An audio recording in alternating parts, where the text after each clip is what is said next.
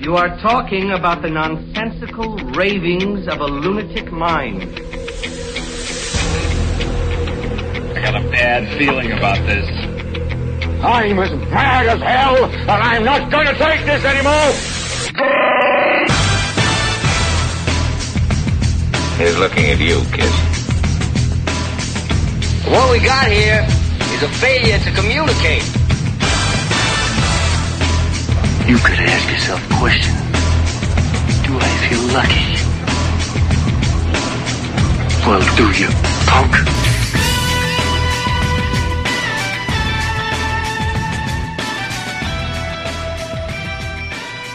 I'm curious, so one of the movies, and this wasn't actually in the voting list, one of the other movies was Gunga Din, that Holden put out there, both of which are Kipling stories. I'm just curious if there's like a Kipling thing that you really wanted to get into. Yeah, well, just because classic buddy comedies, maybe. Well, part of it was that the Jungle Book was just redone and was a hit, and everyone seemed to like it, and certainly most American children growing up anyway get the Disney, the Walt Disney animated cartoon, and if you don't read Kipling for some reason, like that's what you think of as Kipling. And maybe for my generation anyway, the Rikki Tikki Tavi cartoon from the 70s that Chuck Jones did. But so if you haven't seen Man Would Be King and you haven't seen Kim or Gunga Din, you haven't done any reading, like you have this, well, did he just write stories about talking panthers? Right, yeah. I want people to think of Kipling, do some little deep diving, even if it's just through other movies, and not just think of Kipling as the Jungle Book. Holden, when did you first see this film? Boy, I must have been probably around 9 or 10. I was a young kid on TV with my dad, so I'd been pretty young. Probably before cable, really. Before cable, so it had to have been 9 or 10. So was that back when they would broadcast the entire film without any editing? No, this would be probably watching it with commercials the first time I saw it, on a local TV channel or something on the weekend. So yeah, I'd already been a fan of it as a kid and kind of grew to love it more as I got older. So was it kind of formative? Was it one of your favorite films growing up as a kid then? Yeah, I always loved that movie. Yeah, it just seemed like a very adult adventure to me, and it just seemed like a grown-up action adventure movie to me, back before Schwarzenegger and Stallone and things blowing up every 10 seconds. Yeah, that's a really good observation, because I feel like modern action films have sort of immatured, but you look at a film like this and there's obviously a lot of silliness, right? There's a lot of fantasticness, ridiculous coincidences, and kind of a silly sense of narrative momentum no matter what, random things happen to them. But it's alongside, overthrowing nations and people dying and in very ugly ways sometimes. I think that's a really good way to put it, is that there's a lot of childlike wonder to it alongside really serious, like, geopolitical commentary even. Mm-hmm. Yep. So this is based on a Rudyard Kipling short story, and the thing that really strikes me about it when I was watching it in particular is how modern it feels. And I think this way about a lot of Kipling adaptations. I don't know if it was just the way he wrote or not, but the fact that there's basically, two frame stories here, right? First of all, it starts off with Kipling being approached by an old man, and then there's a flashback to what he's referencing. And then this is kind of exaggerated in the movie because in the novella it's just implied, but Kipling himself has written himself into the story, basically. Right. In the novella, it's just implied it's like him, but here they make it explicit. So it's a frame story within a frame story in a film that's 32 years old. That seems to me like a very modern thing. Yeah, and that was Huston, who wrote the screenplay with Gladys Hill, who he'd worked with before a few times. And yeah, that was kind of their invention to make it, very explicitly make sure it's Kipling, because Huston was a big fan of Kipling ever since he was a boy, which is, going back to the turn of the century. It was one of his first favorite writers. So it'd been something in his imagination for a long time. And it was just, part of Huston's sensibility was, you go back and look at the Maltese Falcon and Troje de Sierra Madre, some of his first great films, he was really ahead of his time in a lot of ways. He was a very inventive guy, even when he was young, and I think that kept carrying over in the second half of his career. Yeah, and I think it's a particularly good choice making that explicit, because so many other things in the original story are meant to feel real. It's a little fantastic, as I mentioned, but it's based on a real region. when I heard of Kafiristan, I wasn't sure if that was made up at first. It turns out it's a region of Afghanistan. It wasn't exactly its own country, depending on how you define country, I guess. But it sounded made up. And in stories like this, something like that is made up. Because it's just a lot easier than offending anyone or having to reconcile it with reality. But it's a real place, and a lot of it is somewhat historically accurate or based on real stories of real explorers, I believe. So I think it dovetails very nicely with that to put Kipling into the story and kind of do that Cohen-esque thing where you wonder, is this something that really happened? You know, to sort of play with that. Yeah, myth, but blending it with reality, and were some things that could seem realistic anyway. Yeah, and Kafiristan was for generations. I mean, going back certainly when Kipling wrote the story, but even up until I think the 1960s, it was even more mysterious than Tibet. It was one of those regions that since Alexander the Great, no white men of any that anyone knew of anyway had kind of been there and been back. So it was this very mysterious region that really until the 1950s or 60s was still untouched and mysterious, and just this weird, this crazy mysterious place where legends like this could grow, because it was one of the last kind of unseen places on Earth at least by Western society. Which makes it a great canvas for some speculative historical fiction like this, because you can't prove it didn't happen. And you're right. People think of, the last untouched places, and it's usually a nomadic tribe in the Amazon or something, right? Like a small group of a couple hundred people. But these were actual civilizations that were relatively closed off from the rest of the world, which is sort of an amazing thing to consider. So you got to give Kipling a lot of credit for even just realizing what an opportunity this was to write about. Right. So what did you think, Slappy? I know I'm going to preempt what you normally say, which is that you hate audio in old films. So we could start there if you want. Were you able to stand the audio? Well, one thing I didn't really notice, the music in the film was actually pretty understated, which sometimes I have a big problem with, where they bring in big band randomly into films like this, and actually it was pretty fine. The actual settings were fine for me. I could kind of tell they weren't in Afghanistan, but they didn't look like a Hollywood backlot or just like the hills of Hollywood made up to look like the Middle East or anything like that. So at least there was that. The audio was actually not that distracting. The gunfights, I guess, are the only parts where that might have been a little bit. They're kind of like the gunshots, at least sound to me too shrill, but maybe that's honestly more realistic. And maybe it's just like we like a more satisfying, more bass heavy thumping shot in our modern action films. That's actually an interesting thing. I have no idea what a gun actually sounds like. Sadly, I do. And that might be one of those things where the Foley artist rendition of a gunshot has replaced what most of us think a gunshot sounds like. But you're right. A lot of location shooting of one sort or another. In fact, I had to remind myself to be impressed when they pulled back at one point. There was a long shot where they pulled back and there was this long column of people. And for a second, I thought to myself, why are they dwelling on this shot so much? And that's something I notice older films do a lot, right? Is they have longer shots. They're not as compact. Longer attention spans, I think, maybe back then. And I thought, boy, this shot's really hanging around. And I thought, oh, wait, of course, it's not CGI. They're taking their time because this is incredibly impressive. They have 1,000 extras here. Right. Yeah. And they shot it mostly around Morocco, not in Morocco, but around Morocco. So that's the terrain was Northern Africa. But it's definitely location shooting and not a backlot. And in fact, the city they wind up going to, the city there on the mountain, they built that.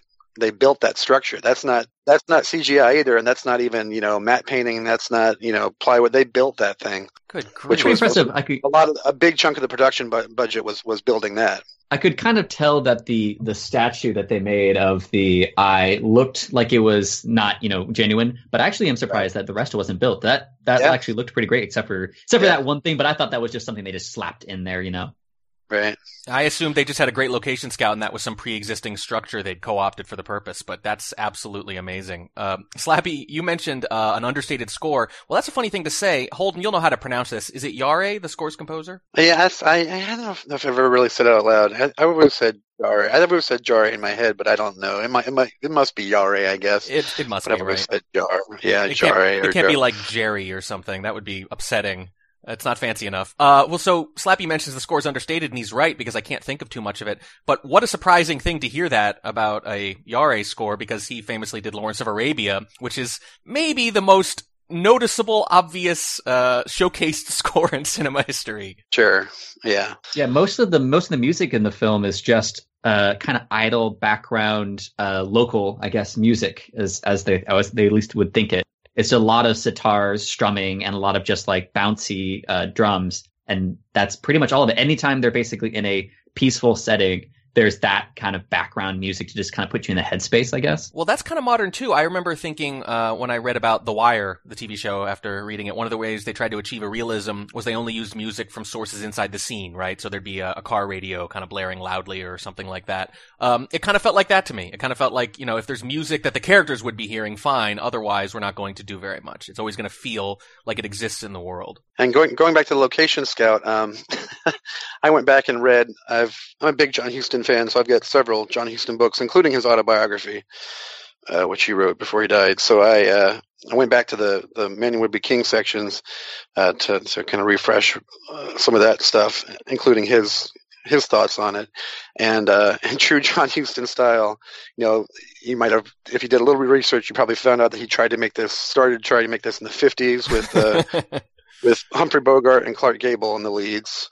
And so he did location scouting back then. This was after the African Queen, so I don't know if you know that story, but, you know, there's a Clint Eastwood movie called White Hunter, Black Heart, which is a fictionalized version of the screenwriter who went with Huston on that shoot, which they did in location in Africa, which was really about John Huston wanting to hunt an elephant. He was much more preoccupied with hunting an elephant than he was this Hollywood movie he was making. And similarly, just after that is when he started scouting for what would have been the Man Who Would Be King back then with Gable and Bogart. And he went to India and up near Afghanistan to start scanning for locations. And that the whole chapter where he's talking about that, it's 4 pages of him hunting a tiger in true John Huston fashion. Now he went and wanted to bag a tiger. So that's so he did a lot. He loved to travel the world and do all these manly man things. You know, he's a very interesting character. So most of these types of locations, he found them himself on his journeys, often to shoot something or find some rare whiskey or have sex with some exotic woman, because that's the kind of guy he was. Yeah, we like to make fun of modern cheap movies, kind of turned out mass-produced, like Adam Sandler comedies that take place in Hawaii, which are clearly just an excuse for him and his buddies to go to Hawaii for 6 weeks. But that's been going on forever. Yeah, except he didn't want to go to Hawaii. He wanted to go to some weird section of Afghanistan and bring a film crew up there. And when he realized that wouldn't work, eventually over the years when it came as a project, he went up in Morocco. That's where it wound up. But he was a character for sure. It says a lot about John Huston that he can basically bang out these classic movies in the background of doing something more important to him. Yep. Yeah, he definitely lived his life. That's a good way to put it. Punctuated with a few movies here and there. Yeah, in the background. So you mentioned Humphrey Bogart and Clark Gable. I mean, both incredible actors, but it's hard to fathom that. It feels like it would have to be a completely different movie, because when I think about this movie, I think about the knife's edge it has to walk. You have to find these characters charming, but also pretty roguish. You can't just like them, and you can't hate them. You have to sort of begrudgingly admire them, or I gotta give them that kind of thing. And Connery and Caine absolutely make that work. It's so hard to picture other people in those roles. And in the 20-some years it took him between, starting to want to make it with Bogart and then making it in 74, 75, went through several, generations of possibilities. And after Bogart died and Gable was still alive, when he and Gable were making The Misfits, Gable brought it up again, like, why don't we get that going again? And of course, Gable died right after The Misfits was made. So that put it on the shelves again. And then for a while, it was going to be Burton and Richard Harris. It was going to be Richard Burton and Richard Harris for a brief while, although, financing never got attached to it. But that was just kind of the germ for a while. And then he started working with John Huston worked with Paul Newman a few times in the early 70s. And that was right after Butch Cassidy and the Sundance Kid, and just as the Sting was coming together, and Newman and Redford were becoming an obvious screen pair that you wanted to get for a movie. And so he pitched it to Newman, and Newman read the script, and he said, it's great, but I can't do an accent. Redford can't do an accent. You got to get British people. Why don't you get Kane and Connery and stop fooling around? So the story is that it was Newman's idea after he and Redford were offering. I don't think I got to the stage where Redford read it, but Newman read it and said, this is a great story. It's a great script, but it's not us. You'll have to change it too much because he didn't want to just say, do that thing where they're British officers, but they don't have British accents. And he knew he and Redford were not the kind of actors who can pull off a British accent. So rather than change it so much that, you have to change them to American soldiers somehow wandering around India, he just said, hey, dude, be realistic. Get two great English actors like, I don't know, Sean Connery and Michael Caine. They'd be perfect for this. And that's ultimately what happened. That's great. Well, that's I'm so pleased to hear that, because I kept thinking, wow, this has more than a little Butch and Sundance in it. So it's, yep. It's, I don't know. I kind of would have been upset though if they basically did another Butch and Sundance right after doing Butch and Sundance. Right. Butch and Sundance in Afghanistan. I mean, it's just,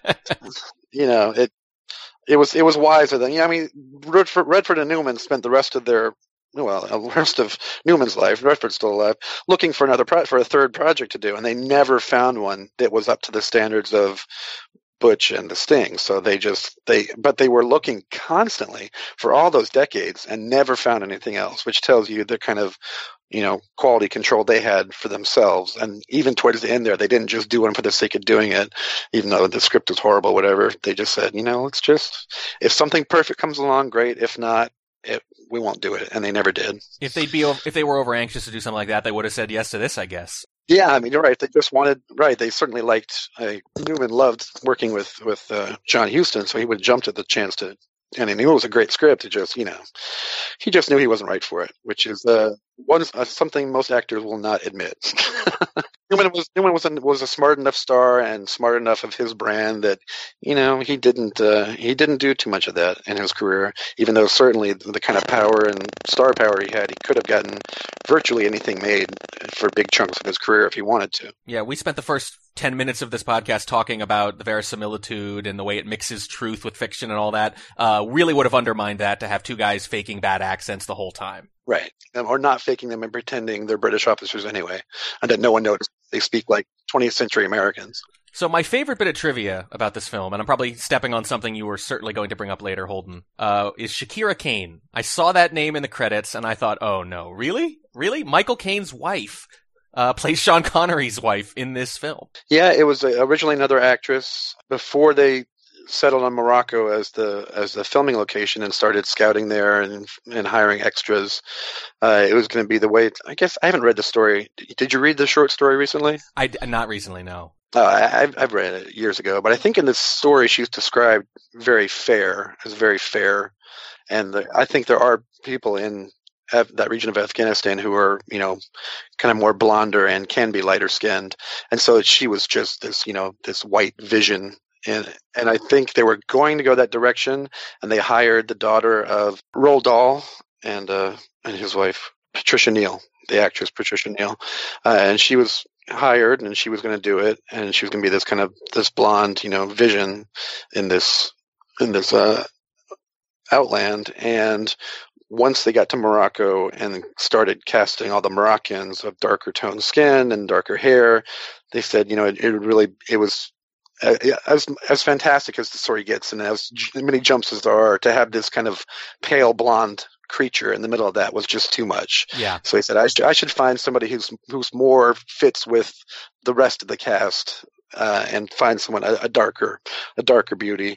And Caine and Connery both immediately, because she was already there. She was already his wife at that time. They didn't meet on this movie. She was already Michael Caine's wife, and she was on location with them, and she's gorgeous, and she wasn't much of an actress, it turns out. So luckily she didn't really have barely any lines. But even I was reading Huston's, I think it was the Huston, I read a few of the books before this. I think it was Huston was saying, because she really couldn't act, that moment when she has to bite him, when he finally marries her and she bites him and the jig is up. Even that she wasn't doing very well. So that's why she does that thing where she looks like she's in a trance and her eyes go way back, because they figure that's better, because she's supposed to just kind of get angry and terrified and make this turn, and she just couldn't do it because she's just not a trained actress. So they kind of did this thing where she's kind of trans-like, and all right, that works, it's good enough. But she was certainly gorgeous. And she and Michael Caine are still married, I believe. Yeah. So they've been together all these decades, and it just was that she was on set and she was gorgeous, and it didn't require a lot of dialogue, and there she is. Yeah, well, it's such an old Hollywood kind of cliche. Oh, just sit there and look pretty. You don't need to do any acting. Right. That's all. That's what that role required. Yeah, but in this case, yeah, it wasn't cynical. It was just literally that's all we need. So, as I recall in the story, it was more of almost a love triangle thing. It was the thing that undid them.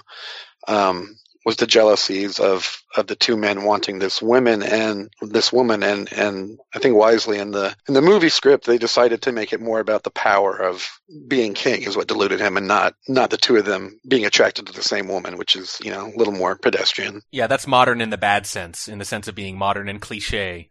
Much more interesting to have it be about power. Yes.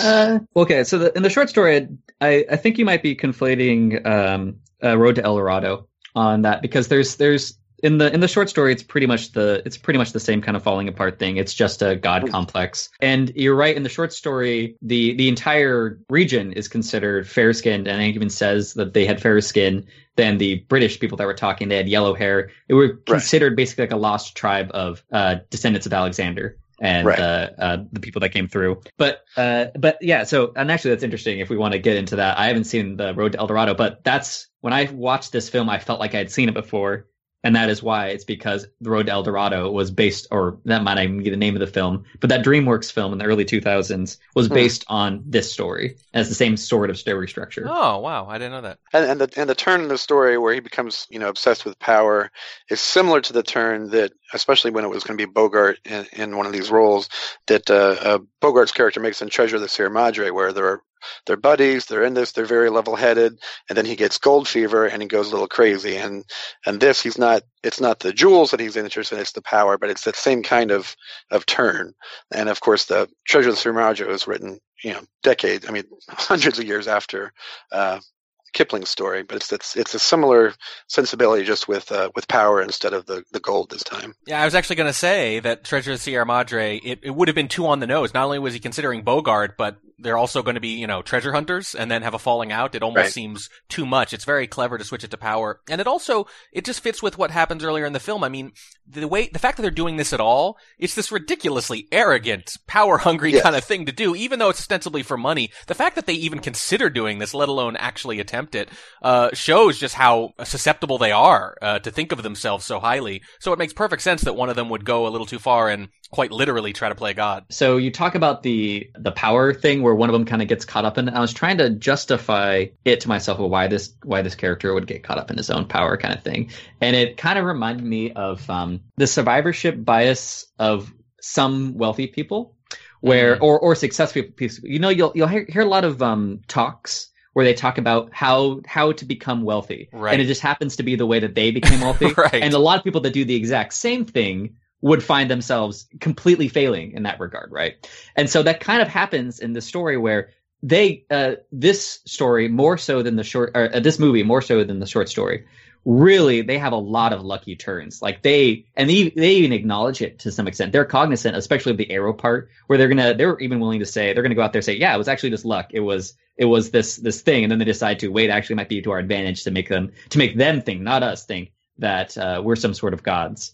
And so along the line, because of the streak of luck, Danny kind of fools himself into believing that it's destiny, that it's fate, because of all of this luck that seems contingent on the rest. He keeps getting heads, he keeps rolling sevens, whatever you want to say. He's just on a hot hand, and then he believes himself to deserve it, to be destined for it. There's not a lot of lessons in the movie, but I'm curious if there's some sort of imperialist lesson in that regard of whether or not imperialism is some sort of hot hand that you play, and that you really kind of you're trying to get into the record books almost, because a lot of empires is like, and I would say the British Empire were cognizant of this when they were doing it, is thinking about getting as large of an empire you can to be remembered for how large your empire was. like a high score King of the Hill kind of situation. Well, there's some low-hanging fruit of a response right here, because you're talking about the British Empire, but they were talking about Alexander the Great, and he is the quintessential example of exactly that. You know, the famous quote, "And Alexander wept for he saw there were no more lands to conquer."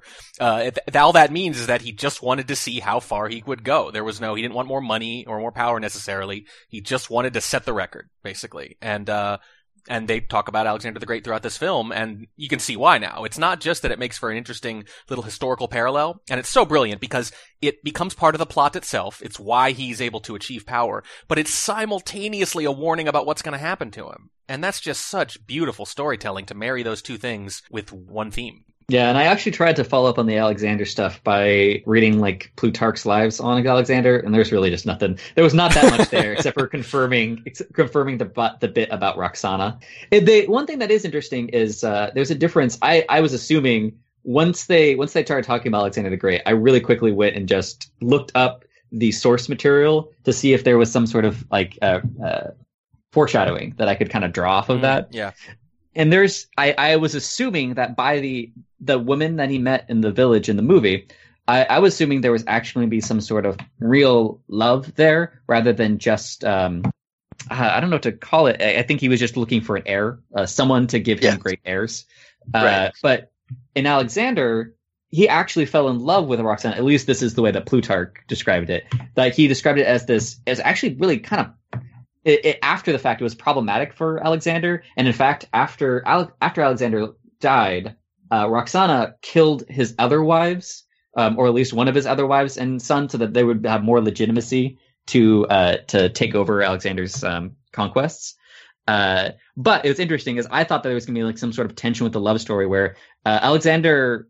One of the things that he did when he went into new places was he really kind of mixed the culture. He didn't impose culture on the people that he conquered. Again, this is coming from a Greek historian, though, so there's definitely a little bit of rosy imperialism in this one. So there's probably a little bit more forced assimilation than the Greeks would want to admit. But I thought there was going to be a little bit more of he was going to get more affected by the culture that he was in and actually kind of grow to like it. And that actually happened a little bit more in The Road to El Dorado than it did in this film. This film, there's not enough time for that. I was looking when I was going back over the film, the time in which he's considered a god to his falling out is only like a third of the movie, if not even a little bit less. So I guess they didn't have enough time for that kind of story arc. But nothing much actually came out of me going through the Plutarch's Lives thing, except that Plutarch is actually a pretty concise writer. It's not hard to read that part. He just has so many biographies that it's kind of annoying and big book otherwise. Thank you for taking one for the team there by looking into it at all then.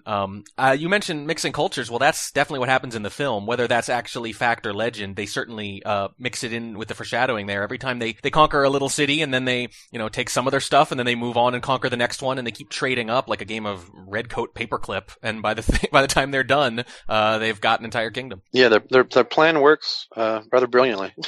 They really thought with a company of trained riflemen and their knowledge of modern warfare, they could roll through. And son of a bitch, if they didn't. So a big part of this film is Freemasonry, which is not something you really see in films anymore as an order. I don't know how important it ever was, but it's sort of fallen out of favor and out of style. But it's a crucial part of the plot here. I actually took me a moment to realize what was happening in the beginning. It's another way the film felt very modern to me, is it kind of makes you wonder why he looks concerned when he sees the watch, what the code words mean, and you sort of have to piece it together. And at the end, you kind of realize, oh, now I see what happened. I feel like you should hit on the Freemason thing a little bit earlier than the train car talking about lodges and Freemasonry. Yeah, well, just to say that's when I started to figure it out. But in the beginning, I thought, what on earth is he looking at? At first, I just assumed he must have looked at a watch and seen the time, and I had just missed it. But no, it's the symbol. I'm just not used to thinking about Freemasons, man. Yeah, so at first I was also confused when he was looking at the watch to try to figure out what was going on in his head. I even had written down why is he so focused on returning it? Is it out of fear? I was trying to figure out. I thought at first he saw the eye symbol and he was afraid that he was going to get caught or killed by this secret society kind of a thing. So I didn't realize that he was a fellow Freemason until he joined him in the car. I also have written down that the watch, the actual theft of the watch was at one of the worst possible times to do the theft, because logistically, and this really bugged me for a little bit. I actually paused and just thought about it. Kipling's character was hunched over, looking directly down because he was getting a ticket or something, right? He was handing over money, so his focus was on the area directly in front of him. There's no way that hand gets in there and not in his peripheral vision. He wasn't looking up. Like, that's the kind of thing that you kind of try to make him do, right? Is you make him look away from it, but he's actually looking directly at the area in which the hand goes in and takes it, right? So I didn't really understand that time for theft. Also, we relied on the cashier not saying anything, which I guess you could kind of say, like, maybe there's some sort of honor among thieves kind of a thing. I don't really know, but that for some reason, like, for just a second there, it took me out of it when I was like, that doesn't seem realistic at all. You're bugged by the logistical inefficiency of the thief. I later would be, well, the problem is that the reason I kept it in my notes was because there was a few different times during the film where it seemed like their plans weren't very good, but worked out anyways. In particular, the when they were, I know we're getting away from the Freemasonry thing, but when they were in the hills and they wanted the mules, the only thing that bullet did was cause a momentary distraction. Right. But then from that one momentary distraction, they were able to take on 5 guys. It didn't seem like it was justified. They could have just had anything else. Like, it was kind of clever, the idea of setting up spitting of the different things. I'm like, I bought that, but I didn't buy going from a momentary distraction to being able to take out these 5 guys without any injury or any sort of payment on their part. It was just they were so much quicker and stronger than these guys, and that one kind of got into a little bit too much territory. You probably hit on something here, which is that the film is showing us very early on that, yeah, these guys are kind of clever, but they're also just sort of doing stuff and they're making hay out of the chaos that they sow. Because that's their whole plan too, is, well, how are you going to conquer this country? Well, we'll just go help some warlords and then we'll overthrow them. And it's like, well, you're kind of leaving out a lot of the details there, buddy. You're kind of just assuming that you're going to figure stuff out in the moment. But that's our introduction to the character too, is he just sees an opportunity, takes it. It doesn't do a particularly good job of it, but it all works out anyway because he's a Freemason. And then they do that exact type of thing the entire film. And that's kind of how, like, if there's any sort of metaphor, it's kind of for the British Empire as a whole, is they kind of, after their first initial successes, they kind of get away with doing the same thing again and again on a global scale. And it just keeps kind of working out for them for a long time. And they get lucky in a lot of regards. But then they just keep repeating it until, like a House of Cards. Like, the way I kind of think about this movie in general is, it's one lucky break after another until the first moment of bad luck, and then all comes apart. The very first time anything bad happens to them, any sort of bad luck, which is the bite on the cheek, everything comes apart, and it all goes immediately. And the luckier they get, the more they press their luck. Right. Which is, again, that kind of feeds into the survivor bias thing, is they can convince themselves through their own narrative that they've experienced that they are destined for greatness, and then following that along, they'll keep taking risks until it becomes almost like an addiction, and it inherently will cause itself to fail. Which, that I'm kind of getting into another thing, but that's kind of one of Kipling's bigger themes over the course of his writing is hubris and power before the fall. And so there's this, I'm gonna get way off, but there was a lot of talk about Kipling in the early 20th century as a fascist. And there's actually this essay by Orwell talking about, like, probably the most famous anti-fascist, I would say, maybe ever, at least in the 20th century. Orwell actually goes out of his way to say Kipling wasn't a fascist. He was certainly a racist, an imperialist, a jingoist, but he wasn't a fascist, because in this movie and in most of his other or in the short story for Kipling, in the short story, and along with a lot of other things that he writes, Kipling advocates for kind of federalism, where as you conquer the places, you leave a lot of their ruling structure intact, but you just bring the benefits of white culture to them, and it just improves their lives. And that's kind of what happens in the film is a lot of the structures kind of stay in place when they go, but they have this sort of like top guy, now that Danny kind of takes that spot, who has these decrees and these rules for the tribes to kind of follow, but he doesn't rule them through fear. He doesn't rule them through iron, he doesn't make sure, he actually stops the beheading. they're kind of showing like there is some sort of rule through fear that exists currently, and he starts ruling through this basically inherent bestness of Western society and culture, which is definitely a theme in Kipling's writing. I mean, and certainly the depiction of the Kafiristan is, very one-dimensional, for sure. I mean, that's definitely a downfall of Kipling. What makes Kipling's writing very dated beyond kind of the philosophical elements. I mean, it is just very, they are just there for the plot device. Whereas Danny and Peachy are such interesting characters and have such fun, and then the brown people that have to be conquered are just there as brown people that need to be conquered. Yeah, there's even a joke about that where they say, whoa, all these different wives, well, different customs. And then you think, well, okay, maybe they're showing a little bit of tolerance here, but then he throws it back in his face when he sees them kicking a head around and says, well, different customs, like maybe different customs aren't so great. Now, granted, those are not the best examples of cultural diversity that you want to embrace, which is polygamy and beheadings, but it's not, there's really not a both sides type of argument to that. It's really just, this is a strange, savage place, and that's why we're going to be able to conquer it, I guess. Right. That's part of what Orwell does with that is, Orwell actually says in it where, a lot of people have gone after Kipling, a lot of people that are more quote unquote educated, than Kipling, kind of like laugh at Kipling's expense. But Kipling endures. Part of it is because there's a natural thing to, if you really believe your culture is superior, you're gonna kind of think like Kipling. Like, it was strange. So, not to bring in current events too much, but, watching this film, specifically as an American during the Charlottesville events, it was interesting where, honestly, it was almost nostalgic for a different type of racism, a racism that didn't hate, right? I know what you're saying. It was like, it's a misled, affable kind of racism, but it's at least not strictly despising people. The guys in this movie, like they kind of took advantage of the locals, like when they're in that little caravan, or I don't know what to call it, but the line of people that was crossing the border, they were taking advantage of them and kind of making fools of them when they were pretending that also brown face, but it was pretty light, at least like in context where I think the only person where like really brought it up is at least they didn't look directly at the characters when they were going through the checkpoint and they bought it. But the Kipling's character is the only one that says like, "Oh, you fooled me," kind of a thing. Or at least they didn't push the brown face is especially bad if the characters in the film buy it when you wouldn't buy it in real life. But they didn't push that one too far, at least.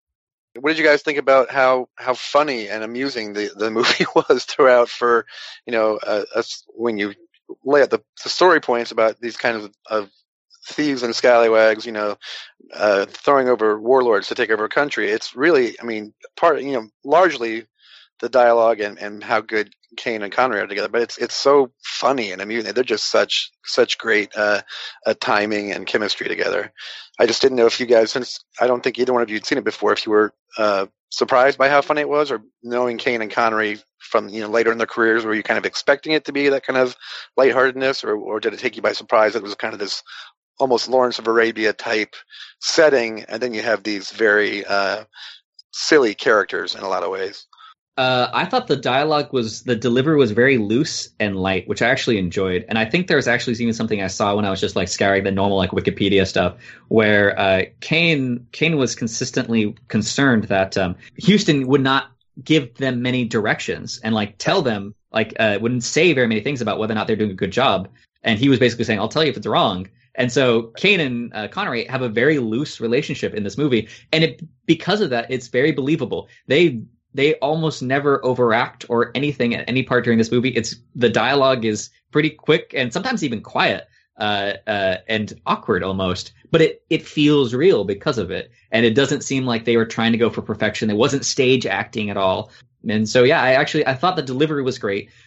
Some of the humor, I'd say it hit me about 50% of the time. The other time was just, all right. It reminded me a lot of just England in general. Whenever I saw them, I just thought about England, the attitudes of Britain, where they were kind of just like, they got themselves into like such a bad corner in the mountains that they just had to laugh. And it was that arrogance. It was that, or not arrogance, but it was that just kind of attitude of like, live the best life you can, do amazing, legendary things, and then laugh. And then that laughter, that attitude is what saved them from like causing this avalanche, which of all the things that happened, that was the one that stuck out to me the most as far as outlandish things, where it was their laughing at almost dying after their wonderful lives that caused this avalanche that saves them. That actually was the number one thing I was thinking of when he asked about it being funny. And that actually was like a turning point, or I thought it was going to be a turning point in the movie, because when that happens, it's like the first really fantastical thing, I think, that happens.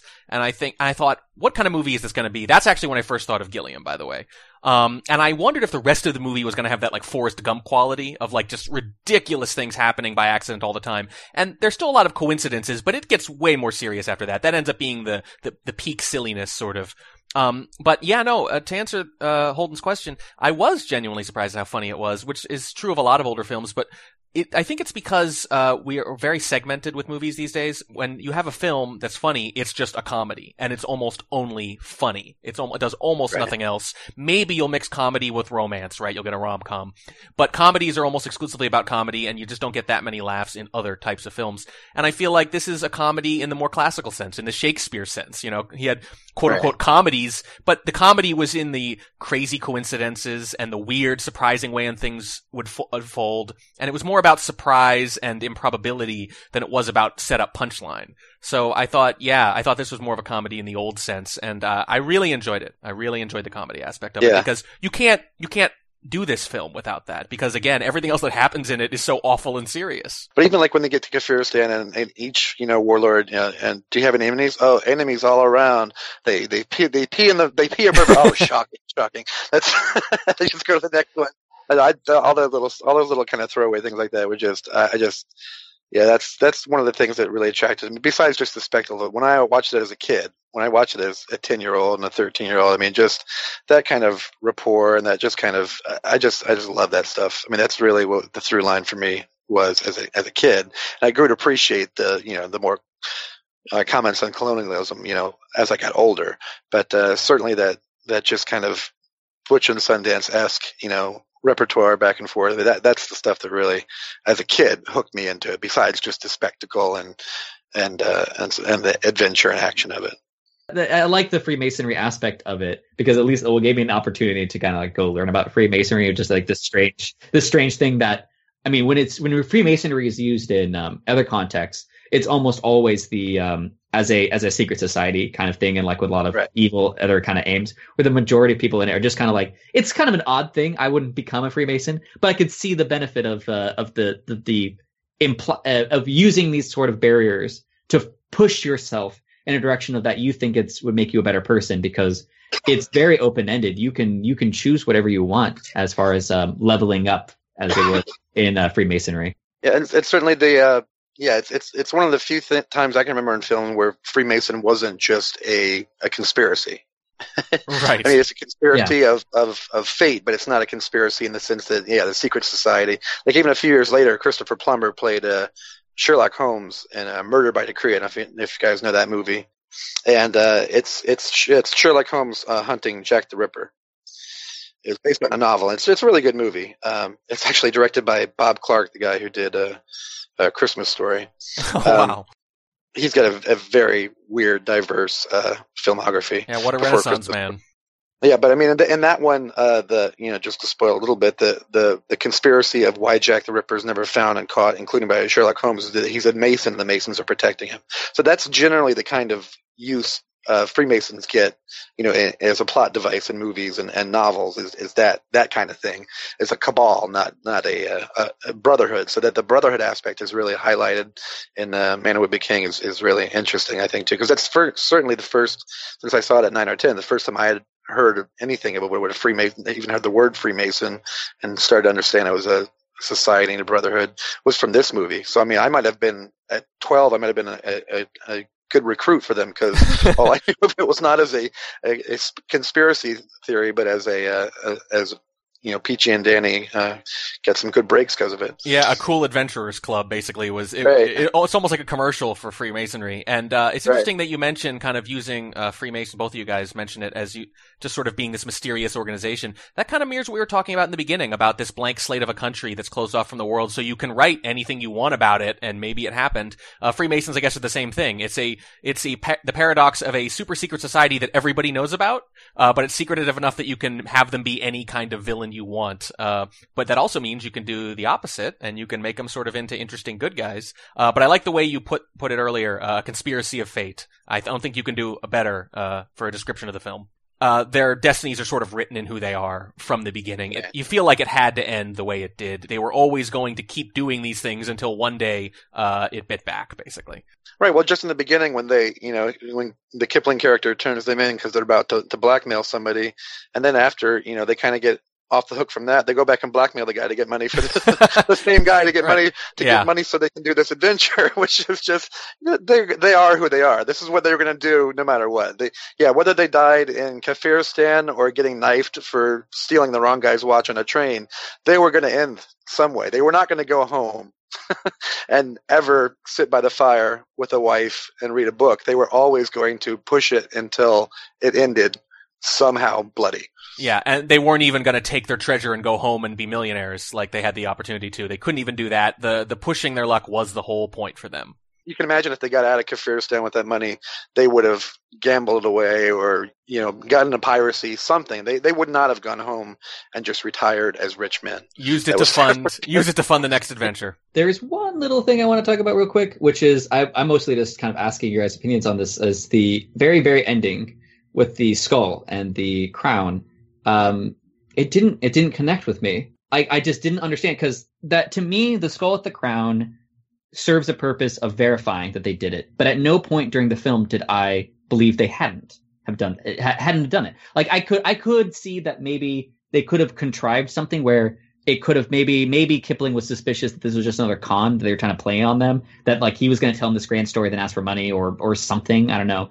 And then that it would turn out that they had faked it. But at no point did I not believe that the story had happened, when the ending seemed to just be a way of confirming that the story had happened. Yeah, I think I think you've hit upon something. I think in the film, and Holden, you can tell me if you agree with this, I really think that we're supposed to be questioning the whole time because it's so fantastical. I think maybe if they'd cut to the frame story a little more often to remind you that he was just telling a story, maybe you see Kipling's reaction a little more, it would have been more obvious, and that at the end you're supposed to go, oh wow, it's real. Although I thought it was going to be much more ambiguous than that. I thought he was going to have one of those Alexander coins or something, right? And just lays it on the table. Even just the way the fall from the bridge is filmed, and that line is, and it's a lot of that dialogue from the in the beginning. There was some dialogue that was lifted right from that short story, and that line about he fell. I forget how it goes. He fell down and down. 30 minutes. He said he fell for 30 minutes. Yeah, right. And some of what you were saying earlier, Slappy, about how Kipling endures, kind of despite his his shortcomings. As part of it, he's just a very poetic and good writer, and some of that, some of his words have such poetry and language. That's really what the way Huston describes it is. I mean, that's what really attracted him as a child when he was reading him, and why and he said he can, there are great swaths of Kipling he could have quoted, on his deathbed that just stuck with him just because the music of the language. And so that's part of it. And so I think that's part of it, because when they, the slow motion thing and him falling, like, is this myth now? Are you really supposed to believe it? And there, bonk. Yep, there it is. I went to the bottom. Once I got off of that, once I got uncrucified, I went to the bottom of the chasm, and 2 weeks later, whatever, here, I found his head. So here's the proof. Because, the way the language and the way it's filmed, and it is so fantastical, even though we're obviously enthralled in the story, just emotionally with it, and just as a movie we're watching it, enjoying it. And I think that's just that last little bit, like, this is all fantastic. Take a look here. Here's the proof that I'm not making this up or exaggerating. Here it is. Yeah, but I do think that is something that was sort of a missed opportunity then. Whether the film did it or whether it's on you or the film, Slappy, I'm not really sure. But I do feel like the film was expecting us to doubt it more, so that lands at the end. Right. And while it didn't land on that, it does actually make me reconsider one of the things that I did feel, which was it did bring a sort of realism to this fantastical story, which was So I'm telling you all this story of all this, like, and because the thing is, a lot of ways, and they even mentioned this in the movie, where they would rather be them than any other person on Earth or something like that, or they'd rather be them than some specific high person. Which is, after all of this legend, after all of this adventure, he's dead now, and you get to see his decaying skull. This is what he is now after all of that. And it kind of brings it back down to earth, you could say. I think that they were going more for the verifying this tall tale thing, but it kind of works in that way, I guess you could say. It works in the way that he achieved everything he wanted to. Here's the crown, but he's also just still a skull. Oh yeah, I see. Okay, that's so concrete that I actually might believe they actually intended that. Where it's a skull, it's a decaying, ugly, horrified skull. I think it even had a beard still a little bit. That has a crown on it, and that's the legacy. This dead person, the human is dead, and all that lands to the crown. That's a little less Kipling than it is Shelley. That's Ozymandias right there. Right. And because it's Huston and Kipling, you know, and that runs under the credits. That's part of why you never get like a real good look at the skull once he walks out of the room. You see that. I mean, you can see it, but you can't really. You know, he's not Tarantino. Tarantino would have had an eyeball and a very disgusting Sean Connery head there with a crown on it. Yeah, and it wasn't going for that effect, certainly. No, it's more of a timeless shot. As my last comment, I'd say maybe one of those famous lines from Ghostbusters when, Ray, if someone asks you if you're a god, you say yes. I'd say maybe, take Peachy and Daddy's example. Maybe don't say yes. Maybe you just say, no, I'm not. Actually, no.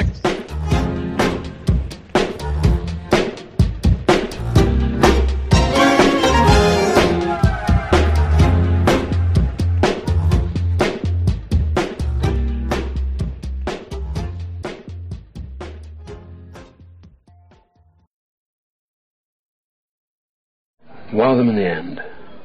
You got hit. You can have flaws, problems, but wow them in the end, and you've got a hit.